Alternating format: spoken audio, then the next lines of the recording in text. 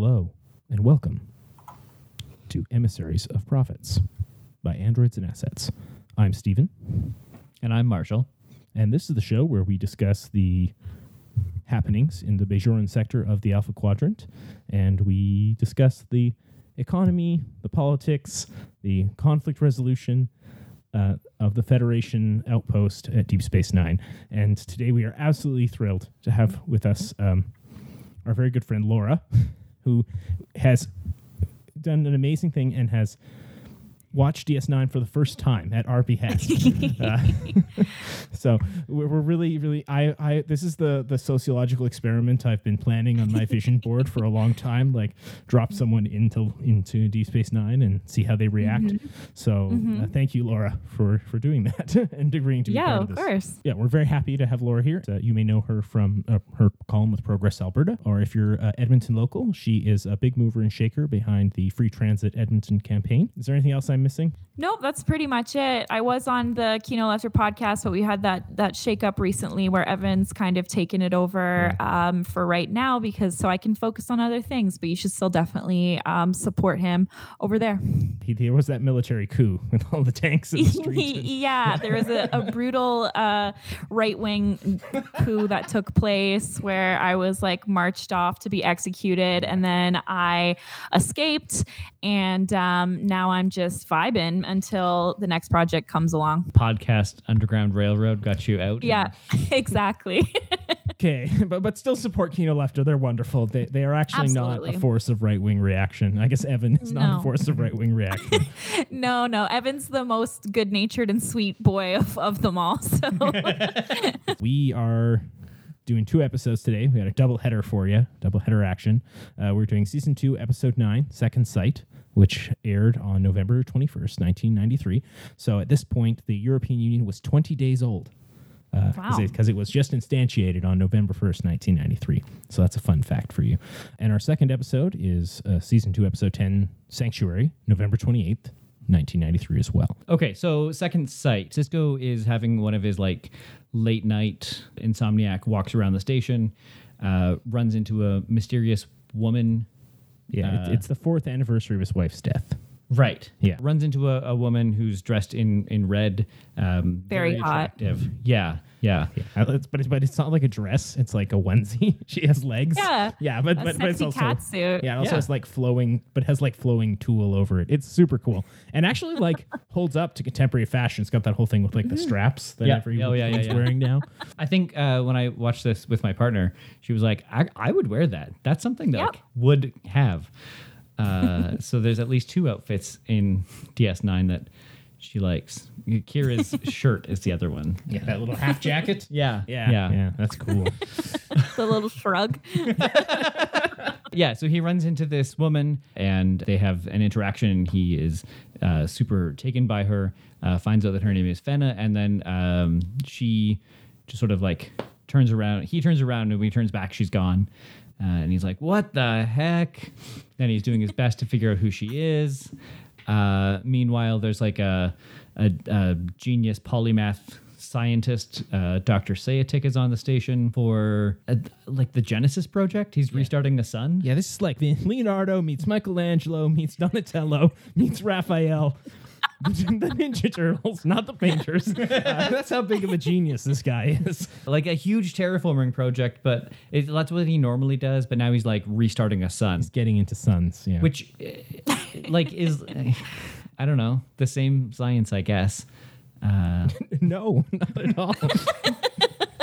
Also, I don't know what a dead sun is. This notion, I don't actually think there is an astrophysics instance where you have a black lump. Yeah, the sun just got really too old. Yeah, it was its time. It died. Yeah, because don't they explode? Yeah. Yes. And then they throw a bunch of shit everywhere, and they will come back. They will come back to make suns again. Yeah. And actually and how many times a solar system has collapsed and reignited based on the density of the elements. So our sun has collapsed at least once because we have elements on Earth that are larger than iron, because you can only fuse a new sun can only fuse elements up to the atomic number of iron. Anyway, that's a fun fact. But Wow, I didn't know that. we're getting way off base here. Learning things every day. So then I might need help on this. The scientist is like, well, everybody should come over to my place for supper as like just a send off so that. I think the important thing is that everybody hates him because he's a real dick. Yeah, he is a terrible person. As soon Yeah. as he starts talking, you're just like, oh, He's stop. just like a narcissist. He sucks. He thinks very highly of himself and how much of a genius he is. He has which becomes important later. Yes. he has the character flaw of all of the Ninja Turtles. He has Raphael's arrogance, Michelangelo's. we're doing Fine, we won't break it down. I'll stop. And then at supper, his servant wife comes out with the meal that she's prepared, and it turns out that it is that's the woman in red, except she's not wearing red, and I think her hair is slightly different, which is how you know that she's not the same woman, but it's the same woman, clearly. And then we learn that his wife, Nidell, her species, if they're really dissatisfied with life, just like will go into a coma and have a psychic version of themselves manifest. So like, yeah. Yeah, she never followed up her success for album 21 and or 24. What's Adele's big album? Anyway, 24. 24. So wait, 25? I don't know. Let me take that again. It's in the 20s. She had an album in the 20s. No, they're like 21, 22. I don't know. Anyway, they're named after her age. Yeah. Yeah, so then Cisco's like, "Oh, well, this is a problem." Cisco's a Chad. He is. He's got a great voice. Tell me all about yourself. That's something I liked. I liked hearing him He and does seeing him. yeah. It's pretty hot. Yeah. Yeah. Oh, he's very hot. Yeah. All around great cat. There's a scene where he's talking to Odo and he's describing he's trying to describe Fenna to her. To Odo. Sorry. Which one's And Odo? He's Is that the brown guy. The where it's like shapeshifter. the shape. He's got the weird Shape- nose. He doesn't do Sure. any. The guy who has like a dough face. Yeah. Oh yeah. He's like the cop. Yeah. Yeah. So and he says and she's wearing red. His voice gets so sonorous and deep, and it's Ooh, so say it it's again. so yeah. I was like, oh, I don't know what am I feeling? I've never felt this way before. Yeah, it's just very I'm so sorry. it's so thirsty. It's so thirsty. It's a lot of longing looks. It's a lot of barely touching. It's very it's pretty erotic. yeah. Yet also very boring. Come on, just get to it already. Yeah. Yeah. I mean, the one time they kiss, she immediately disappears. So I think there's and then the scientist is going on his mission. He takes a runabout with the other with no, Dax. he takes a ship. Yeah, so Oh, he him and takes a Da- full he ship, has a full right. ship. Yeah, Yes. yeah. So anyway, so they go off to restart the sun together, and basically at this point, Nidell's despair tops out, and she completely collapses into herself, and Fenna's there to stay, I guess. And so they need to figure out what to do, and But both of them will die because if Nidell is unconscious and can't eat, she'll just die. Which, I'm suspecting, and this is just a guess, Dr. Bashir could probably work out something, some sort of IV drip to give her that would just keep Nidell alive and let Fenna, that seems like the kind of thing Bashir would be way too into. Right, he'd be like, Yeah. this is going to make a great paper. See how long I can keep this woman alive to indulge my superior sexual fantasy. This is ethical. Yeah, cool. No, I'm just saying, Anyway, it seems yeah. like a thing that they would do. It does. Bashir has no. Yeah, I mean, they have the technology, but I think you get into a very thorny ethical question on, am I keeping this person's psyche alive while enslaving their body or whatever? Could be an interesting episode. It really I mean, we had just not long ago that the Dr. Bashir was dating and one of his experimenting patients. on one of his So- patients. Yeah. That's cool. That seems good. They get right into these thorny medical issues all the time. Yeah. So anyway, so the ultimate solution to this is great though, because Sayutek realizes, well, I'll just kill myself then, so because she mates for life, like a duck or some kind of beautiful grebe or bird that you watch on Animal Planet. She can't leave him. He's a dick. He's like, all my wives leave me because I suck ass. But I finally found one that couldn't leave me.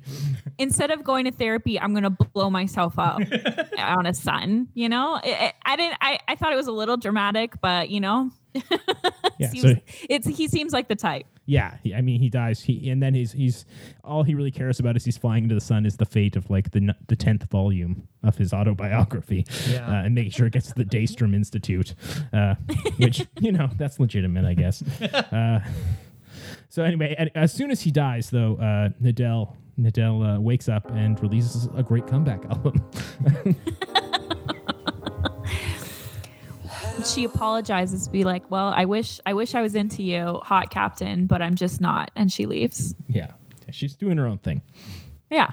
Yeah. Which is cool. Which, yeah, like her abusive husband just died. I can understand that she would like want to take some time for herself and like. Was he abusive? I don't know. I just thought he was a loser. I think he's got to be at least like I don't know, like, all right, you're a guy, you're incredible. Like he talks about how they met, and this, I don't know, this for me was like all kinds of alarm bells. He talks about how they met. Like they met when he was like getting a medal for saving their planet. Right, so it's like, and like she's way younger than him. She's from a different age culture. gap. Yeah. Like and also as like is very famous and very powerful. And then takes this woman on who then cannot escape their marriage. I don't know what kind of guy does that. And then on top of it, like, it's problematic AF. And I think he can't be a good guy. Like just there's too many like contextual cues that are like you can't be that big an asshole and then set up this marriage that like privileges you in so many ways and not be like a total slime ball. Like yeah, I can see that. I can see that point. But certainly none of that's ever made explicit in Yeah. So I guess aside from like the science issues, of which this episode has many, yeah. How did you feel? This was my first foray into Deep Space Nine. Like I watched The Next Generation with my parents when I was a kid. I remember that much of it, but I have good feelings about it. So this was kind of like being dropped right into this. And I didn't really know what to expect. And I was like, this is like very soap opera-ish. You know what I mean? Like it was very like slow moving and it was kind of a meditative experience, I would say, with a lot of like instant falling in love and then just kind of like slow walks around and meditations on the stars, the running of the stars. I liked that part. But yeah, I was mostly just thinking about the hair was great. The outfit was great. And people were very attractive, which I was into. And I was like, oh, like sexy aliens. That's cool. So yeah, it was interesting because I not a lot happens, right? Like no, not really. The big thing is they have dinner and then he kills himself. And it's kind of the same emotional tenor when they're like, please don't do this. And he's like, I got to. And they're like, okay, well, if you have to, you have to. Fair enough. I understand. No one, they're like, no, don't do that. You have so much to live for. Yeah.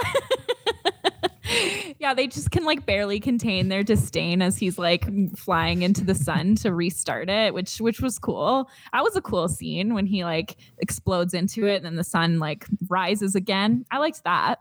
Yeah. My dad walked in to the room while I was watching this because he stopped off on his way home and he was like, this show is more boring than I remember. Well, this was like this was the 90s. This is before like shows were novels, right? So you just had to have everything that you needed to know for that week, just in case you're coming in and out, which I appreciate. And I miss that kind of format sometimes, the like issue of the week, and then it just moves on. Yeah. Obviously with that longer storyline embedded, but I didn't really get that. There was some hints of it in the second episode we watched about the long-standing war, but it was very self-contained. It was good vibes though. Like it was boring, but I had like good feelings. So yeah, I mean, for being dropped in, I thought the other one was more exciting, and I was exciting in the way that also nothing happens, but the discussions were cool, and I was like, okay, I'm vibing with this. So should I maybe go over what happened in that one? Okay, right. You're gonna have to help me with the names because sure. I'm not a, Evan always talks about the proper nouns, right? He loves the lore, the deep lore. I'm a skimmer, so I never retain anybody's names or relationships to whatever. I'm just more of a impressionistic watcher. You're never going to see these people again, so why would you bother? We haven't gotten you hooked on Deep Space Nine. No, I mean, who gives a fuck who leads the Skreans? Like, you're never going to see the acne face aliens again. Yeah, I did want to give them a good acid scrub. That was for sure. Yeah. So basically, on this episode, I don't know why, but they beam some people onto the ship, and they can't really speak their language because their, universal translator can't pick up their dialect. And it turns out they've come from the other side of a wormhole, which I understand that Deep Space Nine is near. So I'm sure that happens a lot. And so they come through. She basically over time ends up explaining what happened to them, where they came. They have this prophecy basically about coming through this wormhole to colonize, I guess, this land of sorrows and bring it back to life.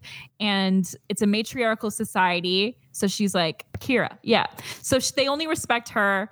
Don't want to talk to any of the men, don't want to fuck with the male doctor, which I thought was cool. And they have a great scene where they're talking about are those your husbands? Like the men that are with him. And she's like, what? And they're like, are they people you sleep with? She's like, yeah, of course. but they don't respect men. It's the end point of feminism in this thing where the men are basically just, they're little helpers, which is what all of us want to see. And so they want to go down to the planet where Kira is from. Don't know the name of it. Bajor.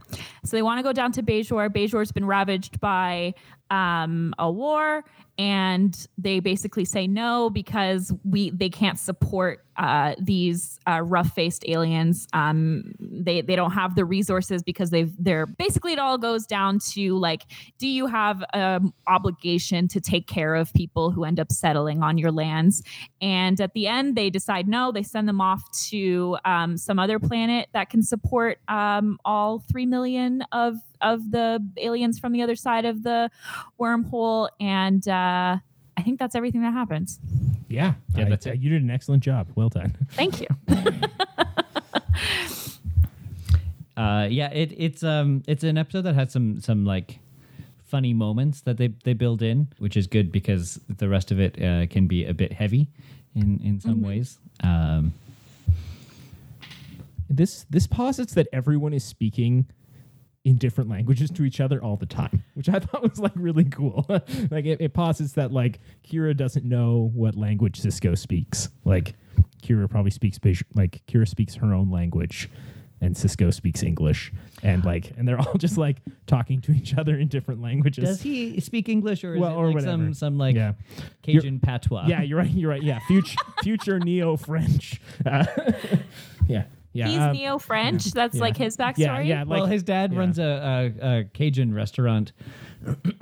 Cajun or Creole? Wait, okay. In the future, Louisiana still exists? Yeah. Oh, yeah. San Francisco is the capital of the universe in the future. Oh. Yeah. Okay. Hold on. They're all so the humans are from Earth. They're still from Earth. Yeah, mostly. I mean, humans have gone, and humans are starting to be from other places. because they've Okay. like started living on other planets for like about like a couple of decades now. Like, Oh, at least 100 years. yeah. Okay. But yeah, most humans are still from Earth.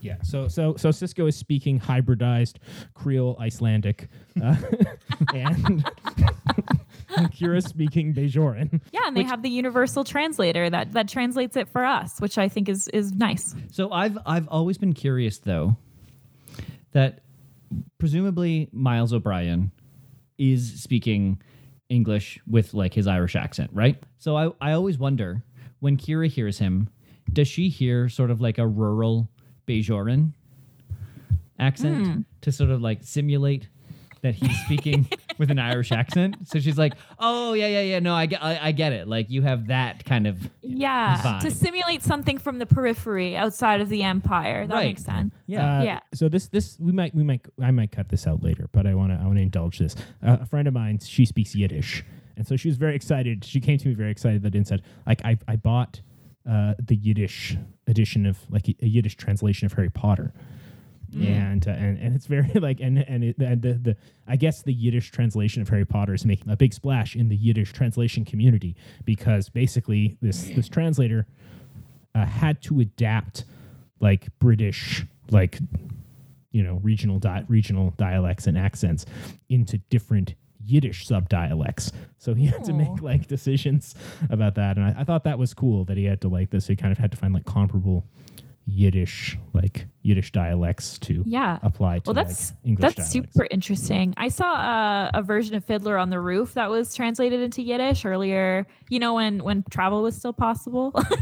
Sure. I was in New York and saw that. It rocked. So it was very interesting to like. Yeah, because I guess Yiddish is like it's kind of a combination between like what kind of a Germanic it's kind very of thing, Germanic, or yeah, it's like it's a Germanic language that uses Hebrew letters basically, but it has a lot of Hebrew loanwords and cognates. But it's mostly mutually intelligible with German. That's cool.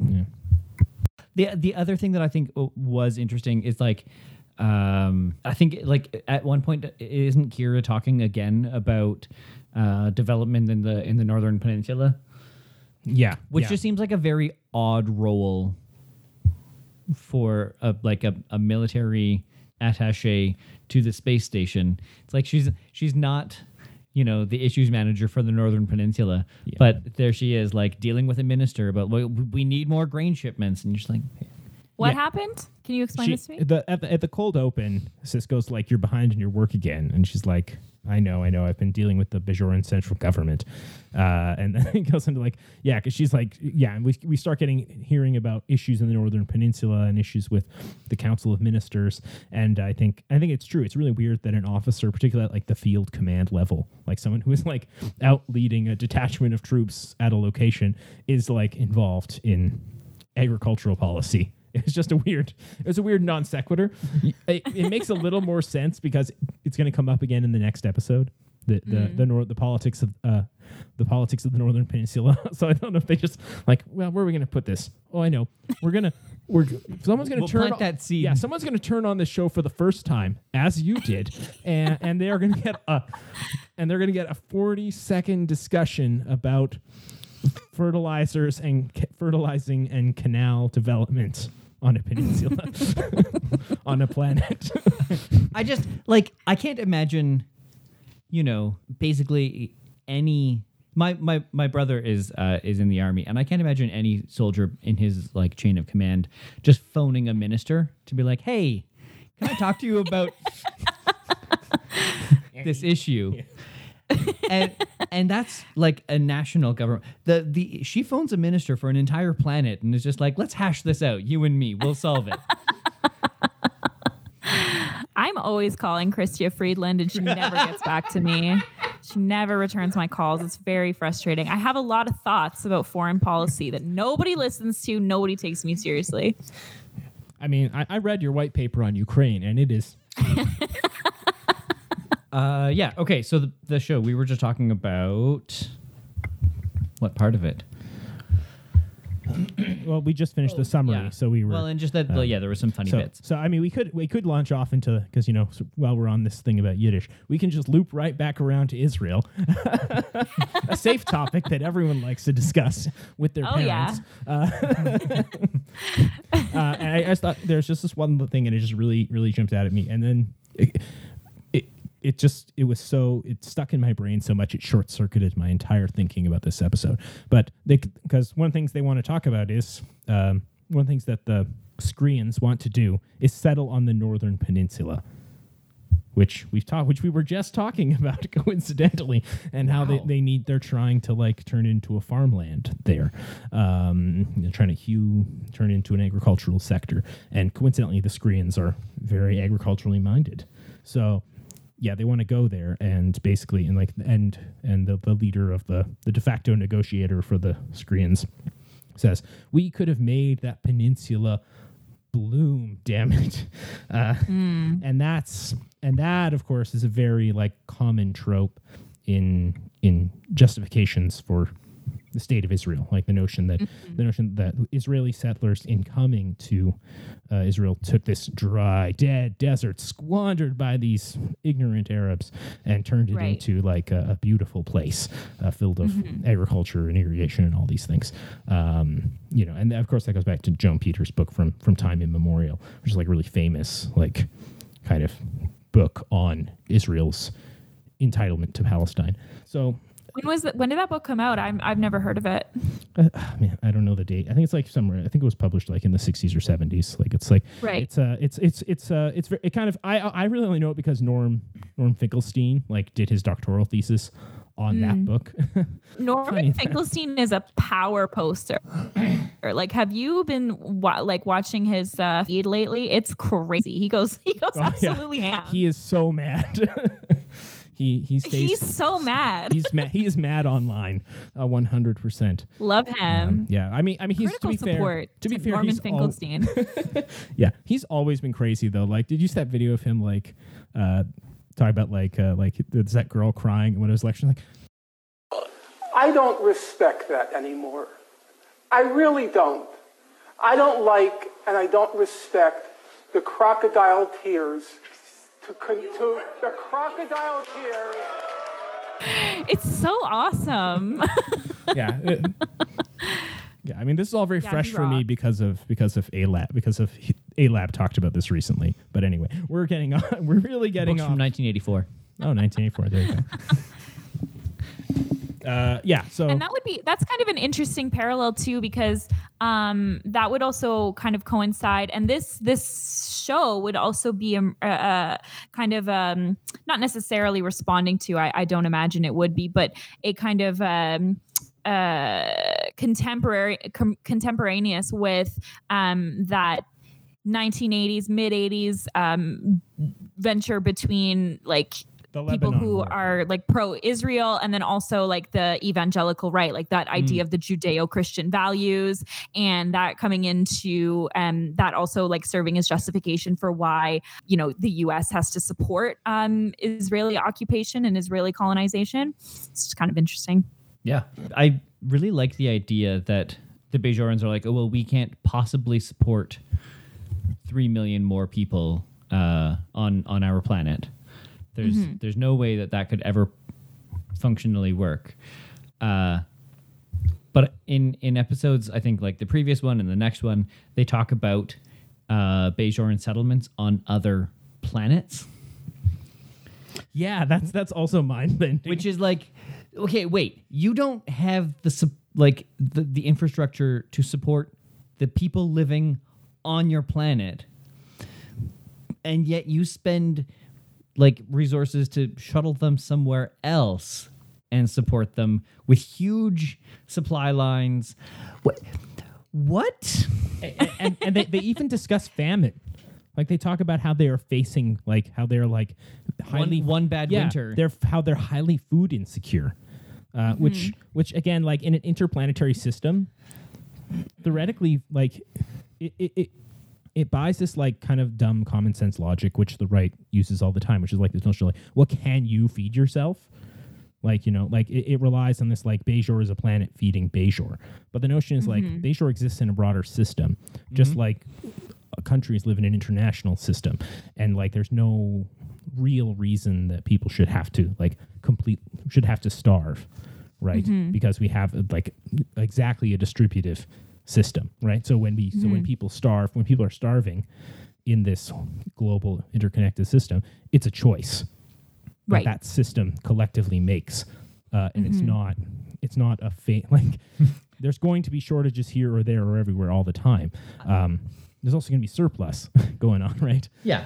It's Bajor's own fault, though, for being occupied, right? Like, if they just hadn't been occupied and if their land hadn't been salted, they wouldn't have this problem. So what was the context of the war? Like, what happened? So the Cardassians are another spacefaring empire, and they just came over and conquered Bajor and occupied it for 50 years. And it's a very harsh occupation, forced labor, chain link fences everywhere. Yeah, space. Yeah, they murdered people. So Kira was a member of the Resistance, and that's sort of like her claim to fame is that she fought the Cardassians. And now they're gone and they're out? Yeah, the Cardassians are forced out. And the space station that they're on, the Deep Space Nine, it's got it's a circle and it's got those like spikes on it. That's a Cardassian design. Like that was the Cardassian space station that was used to like that was their base. That was their base of operations. They used that to what's the word? Oppress the Bajorans. And then it got taken back over by good guys? Yeah, so then the Bajorans, they fought this rebellion for some number of years, the Resistance, and eventually it was enough of a nuisance that it forced the Cardassians out. Yeah, and the Cardassians the Cardassians liberated Bajor as part of a settlement to a broader war. They were fighting with the Federation, and the Federation kind of came to give patronage to Bajor. So yeah, the Bajorans have said, please come and operate this space station for us because we don't really have the resources to do it. And also, if you have personnel here, then you'll have a vested interest in like protecting the space station and our planet. So makes sense. It's the logic of having a U.S. It's like having a U.S. military base in Qatar. Like you're just like Saudi Arabia can't fuck with us if there's a U.S. Air Force base here, right? So yeah. Yeah. So I don't know. It's a weird logic on the Bajorans' part to be like, we will gamble and send Bajorans to other planets on the hope that those planets will produce an excess of food, a surplus, and send it home again to keep us all fed. But we it's like won't the temporary gamble. foreign worker program kind of thing. Yeah. In a lot of ways. But then when they have the opportunity to bring in refugees, like most people who engage in temporary foreign worker programs, they are very opposed to the idea of allowing refugees to settle on their own planet. Well, they ran the simulations, and simulations don't lie. We know that. That's true. Yeah. No simulation or projection was ever politicized. I really want to know what they put into the model. They're like, here's a race of aliens that we've never encountered before. We have no idea of their technology or their abilities, but we know they're going to fail, 100%. They got that technology from like Bill Gates doing the coronavirus simulation, put us all in the plandemic. Okay, thanks for coming on. It was accurate. That's all I'm saying. That's what I'm saying. That's all I'm saying. They're like, oh, gee, a novel coronavirus would literally push all of our shit in. Like, they were right. Yeah. Did they do anything with that knowledge? Nope. Well, I mean, I totally get why they would say no, because if they were successful, then you have a huge problem of like aliens came in and run your planet better than you do. Which is a real bad look.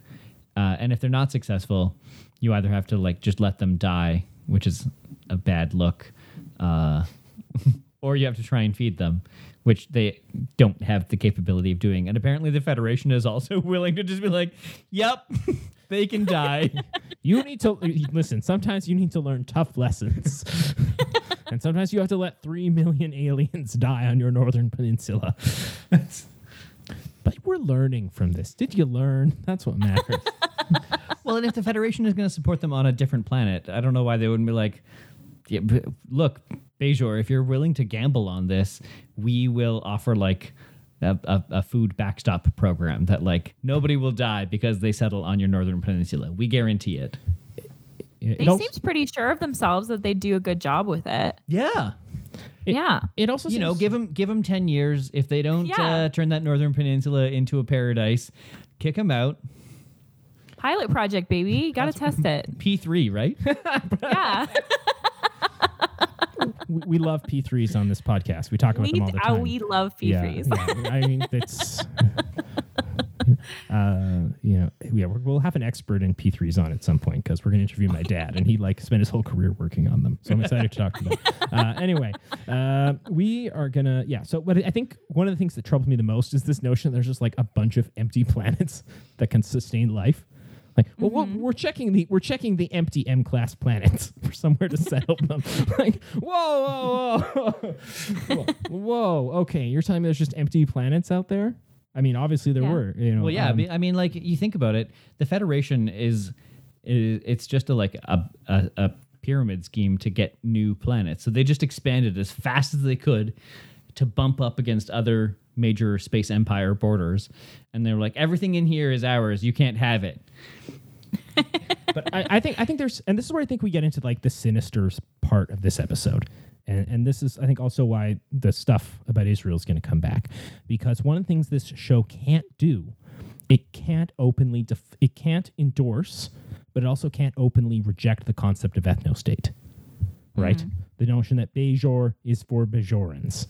It won't say that. Well, they do say that on another episode, and then they say that's a bad thing. Yeah. The bad guys say Bajor for Bajorans. Yeah, so they won't say that outright, but they also will not allow, like, the ethno-state of Bajor is still tacitly inviolate. And so you have this like big empty world, big empty universe that you can always dump people and defer people, and that can allow this Wilsonian delusion to persist indefinitely.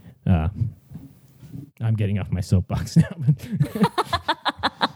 But this notion that like a people gets a planet, right? Like, that was Woodrow Wilson thing in the 14 points. Like, every people get a country, and that is, I mean, maybe one of the most asinine ideas ever wondered aloud in the entire Versailles Conference. Yet became the defining feature of the war, of the post-war settlement, right? And I mean, we see it play out in crazy ways, like in Turkey. Where Turkey was like, okay, great, Turkey for Turks. Well, what about the Kurds? They're mountain Turks. What about these Greeks on the coast? They can fuck off. They can leave, right? And you get the massive you get the cleansing of Armenians. Yeah, Kurds become mountain Turks. Armenians get marched to Armenia. Greeks get kicked off and pushed into Cyprus or Greece, and then pushed out of Cyprus subsequently. Like the damage this notion causes is massive in the world, and like it's also played with Israel. It's just like, well, Israel gets Israel. Well, that happens to be where Palestine is. Where do the Palestinians go, right? And all this kind of stuff. So it's actually really bad, like measuring rights as a thing that you allot to an ethnicity. And like, as long as every ethnicity has a place, then there's no problems. It's not actually a good way to organize and manage intercultural and international relations, right? Ethnicity is a bad basis for a state, I guess, is really what I'm saying. Because it basically means that you've wired racism into your nation state. Right? Totally. Or this idea, like what the foundations of like fascism are, like that the people are bound not only by geography, but by this like thick primordial bond between people, right? And that's like, there's a national character that extends past notions of statehood to blood and soil, right? Yeah, which is like straight up Nazi ideology, which is I mean, is it very confused, because that is exactly what is the official position of the state of Israel, right? Right. But no one can say that. It's like, but also that cannot be acknowledged. Except Norman Finkelstein, he'll fucking say it to your face.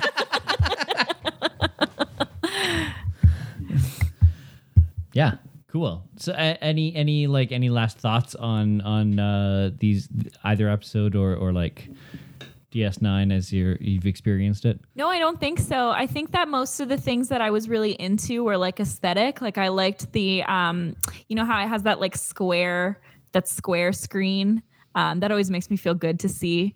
And I loved I hate really sharp, like when you watch things and they're on like 4K or whatever. I'm like, I don't need to see that much. Right. So I really liked the kind of like gauzy Vaseline thing. I'm just like more, because I'm missing the lore. I was just more on board for like the aesthetic experience of watching this, which I thought was good vibes. It was very chill, lo-fi experience to watch people just kind of like talk about things and nothing really happen. Yeah.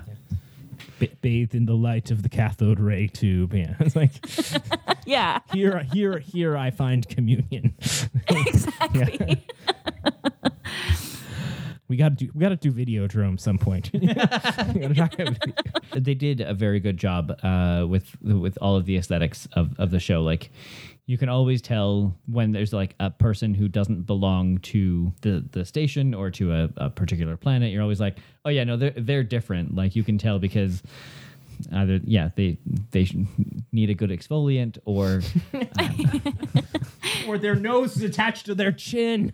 yeah, things like that. You know, like their forehead is a little bit different.